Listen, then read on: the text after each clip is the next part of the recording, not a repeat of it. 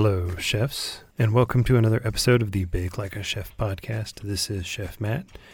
You can call me Chef, you can call me Matt, you can call me Chef Matt. I will respond to any of those proudly. And today we are talking about meringues. This is the second episode on meringues. Meringue episode number 2, where we will talk about ratios, methods, and additions. Hey, chefs, welcome to the second meringue episode of the Bake Like a Chef podcast. In the last episode, we talked quite a bit about meringues, and in this portion, we're going to get a little more deeply into the details. I wanted to segment this part out because it is fairly detailed and speaks to some depth in the meringue making process that felt a little heavy for the last episode. So I segmented out into this episode. This is the second meringue episode. We're going to talk a little more in depth about process, and we're going to talk a little more in depth about ratio. So last week we talked about basic methods of meringues. Those are the types, the Swiss, French, and Italian types of meringues. We refer to them as methods. We talked about basic ratios and the characteristics of the ratios. So the characteristics of the meringue that might come out of that ratio.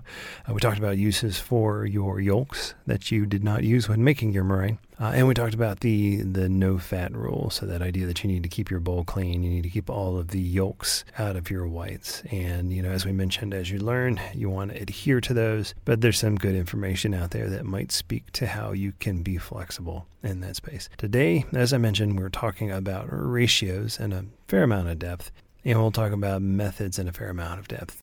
And I'll dig into some things toward the end, like coloring, flavoring, etc. So, to get started, I wanted to recap a little bit about ratios. And the simple fact that as you get higher in sugar, there's a point where it helps to make a Swiss meringue or an Italian meringue because it allows you to dissolve or liquefy your sugar ahead of time. Using a French meringue and hoping to incorporate granulated sugar, hoping that that granulated sugar will dissolve through process, can be a bit challenging when you get into the high sugar to white ratio recipes. But it suits itself really well for some of the low ratio recipes. So ones where you're making like pancakes or you're making waffles, you're making a mousse. A standard French meringue is really great for those for a number of reasons. One is oftentimes in those recipes, you are going to sterilize those eggs or sanitize those eggs or otherwise kill most of the germs in those eggs simply by cooking it. You heat pancakes and waffles to a certain temperature.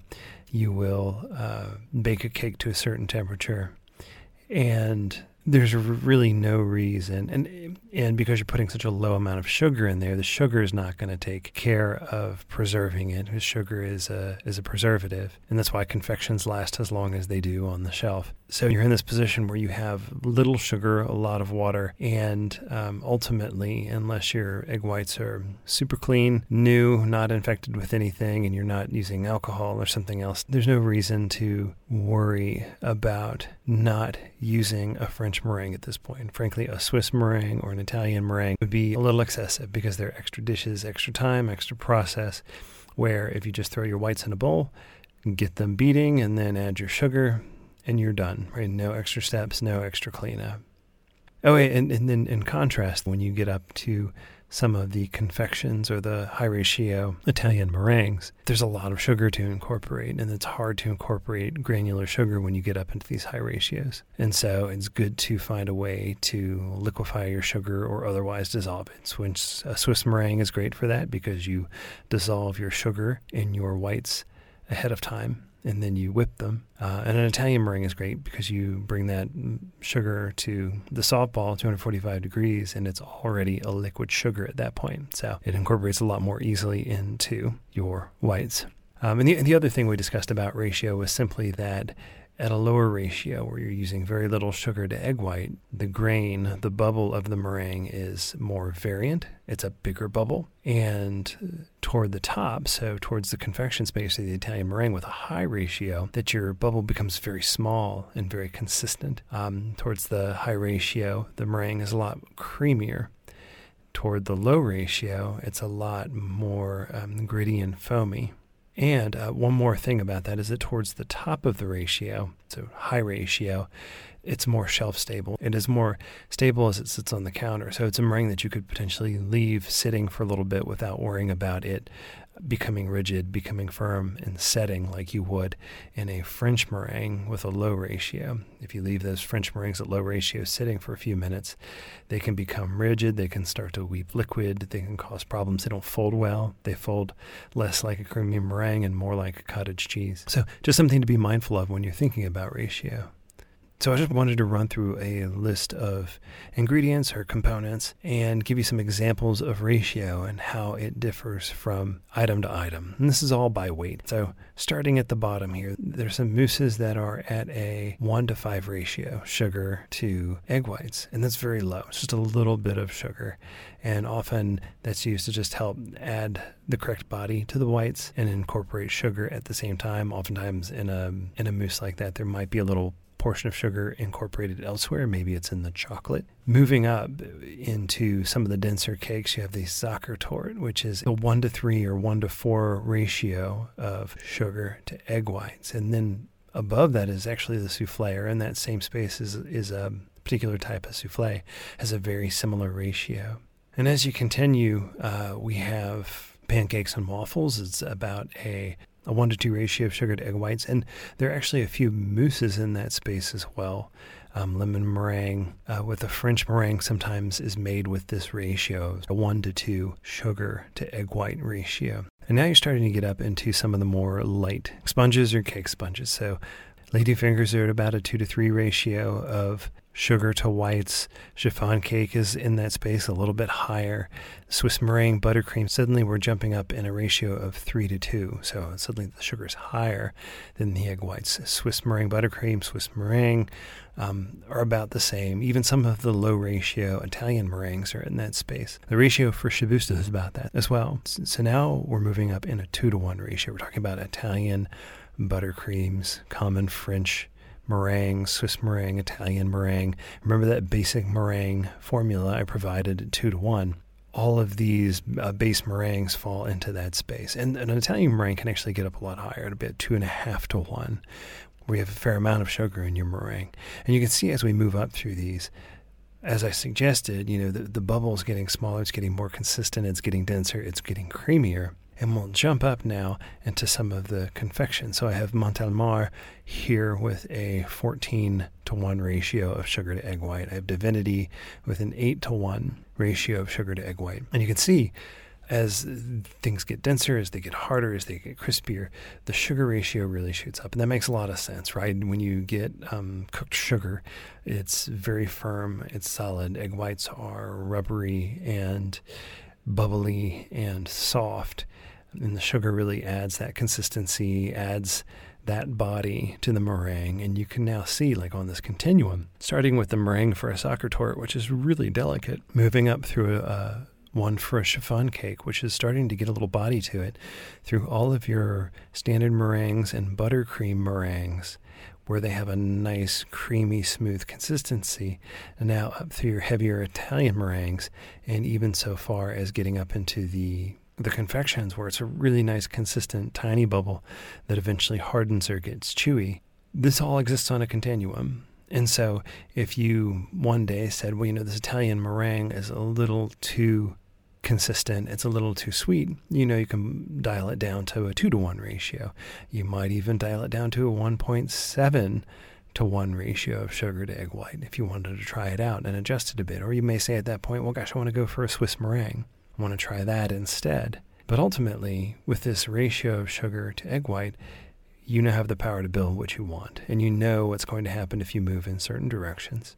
Then you know that certain ones work better than others at certain ratios. So that Swiss meringue started at that 1.5:1 ratio of sugar.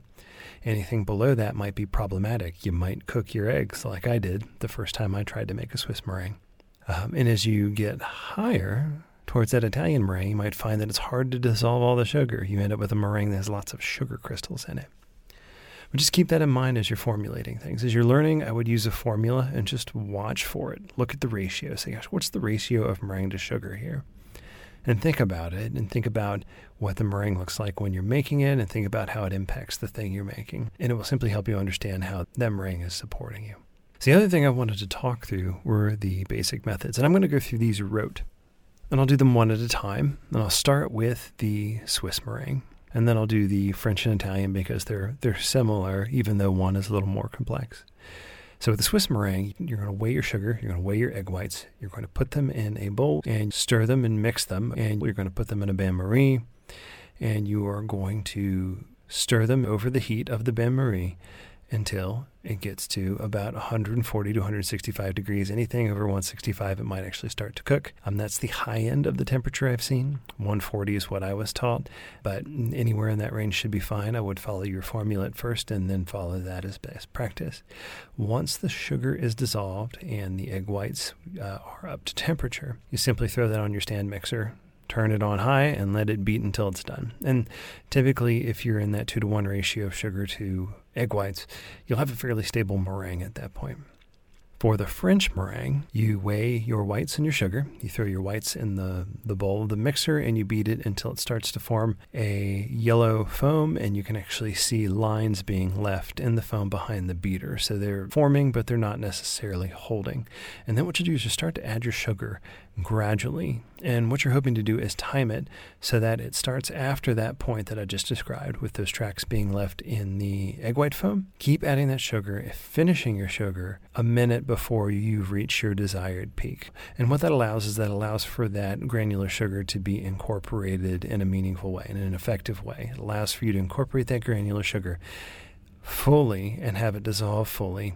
And it should leave you a little space to take the bowl off and finish it by hand so that you don't break your meringue. If this is a large mixer, you'll just have to time it effectively. And most likely, if you're working on a large commercial mixer, someone will be training you. But just keep that in mind, that you want to finish the sugar about a minute before you've reached your desired peak. And you could go for 30 seconds as well, but the idea is you want the sugar to be in there and dissolving as it's continuing to beat, but before it definitely reaches its desired peak.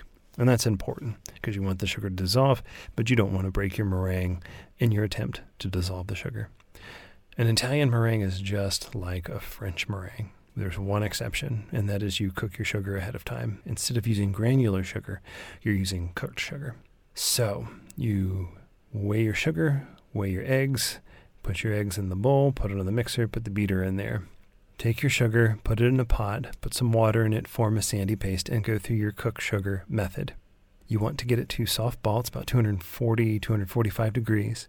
And you want to time this fairly well. So I would say once you're in that 225 range, you probably want to have your mixer on. And all of this will vary depending on the amount of egg you have and the size of your mixer.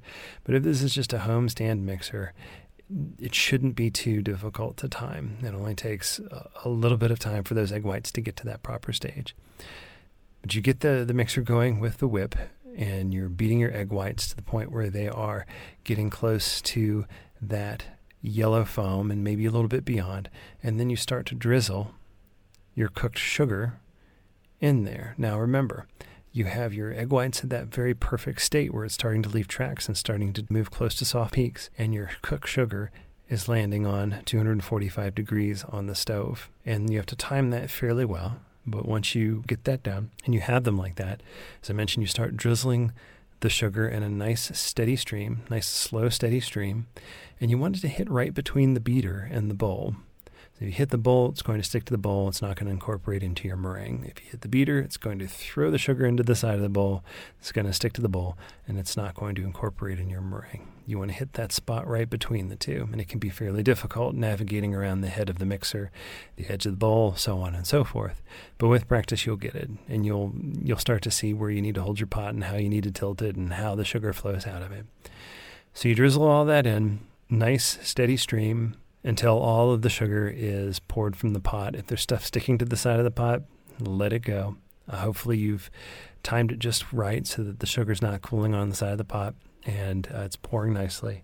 But you will potentially leave some behind. And then you just want to whip that to your desired peak. And it could be soft peak, medium peak, stiff peak, whatever that desired peak is. If it is a very high ratio Italian meringue, you are most likely going to go for stiff peak. A high ratio Swiss meringue, you're most likely going for a stiff peak. But whip it until it's desired peak, pull it off the beater, or pull it out of the mixer and use it how you intended to use it. I'll include some images of soft, medium, and stiff peak on the website just so you can see them, and I'll give you some indications as to how you would know if you were successful or not. So those are the methods, and those are pretty straightforward. You should see those pretty consistently everywhere. There may be some nuance to them that shifts from side to side, but if you can remember those, which you will after you start making meringues, you won't forget this. They'll serve you fairly well. So now you have this flexibility of choosing technique. You have this flexibility of choosing ratio of sugar to egg white. And you can push through just about any meringue that you want. There's only one more thing that I wanted to present today, and that is coloring and flavoring. And I'll be frank, I typically, as a principle, only use natural coloring and natural flavoring. The flavoring is the area where I might shift a bit. I try not to color things with artificial color in my work. That doesn't mean you can't. That doesn't mean you shouldn't. It's just my way of working. And in meringues, when adding color, you have to make the same considerations. If it's a delicate meringue that has a low ratio, could break easily, you need to add it just at the right time. Oftentimes when you're doing cookies and stuff like that, people will often use a water-based coloring, and they'll decorate the bag and they'll put the meringue in, and then that color will come out on the surface of the meringue as they're piped. But if you need to color the whole thing, just keep in mind to add it just after you've finished adding your sugar.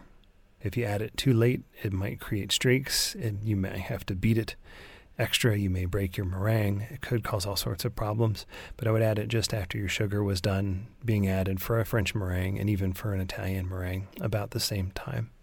For flavoring, it's a little different. So when it comes to flavoring, I'm going to think of it two ways. One is concentrated flavoring, and the other is what I'm going to call our chunks. So if it's water-based, I would always follow the same rule. Towards the end, per the recipe, just early enough so that it will incorporate, but not so late that it doesn't get mixed in. With oil-based or chunks, I tend to fold it in. So if you're trying to make an almond meringue and you want whole almonds in there, fold them in at the end. Leave your meringue so that it is not at its destination peak. So if you want a stiff meringue, you might want to stop somewhere between soft and medium, maybe at medium, and fold nuts in, fold any other fold ends in, anything that's chunky. But you have to consider the agitation. Now again, for a Swiss meringue, or a high ratio Swiss meringue or high ratio Italian meringue, this may not be as important because they're fairly stable and they're already fairly unbreakable. But for the French meringue, especially low ratio, you have to be mindful of this. So any agitation you do after you're done beating is going to continue to work it and potentially break it. And so what I would say is if you need to fold something in or use oil-based additions. So I consider nuts to be oil-based additions because they're full of nut oils and they begin to break down your meringue.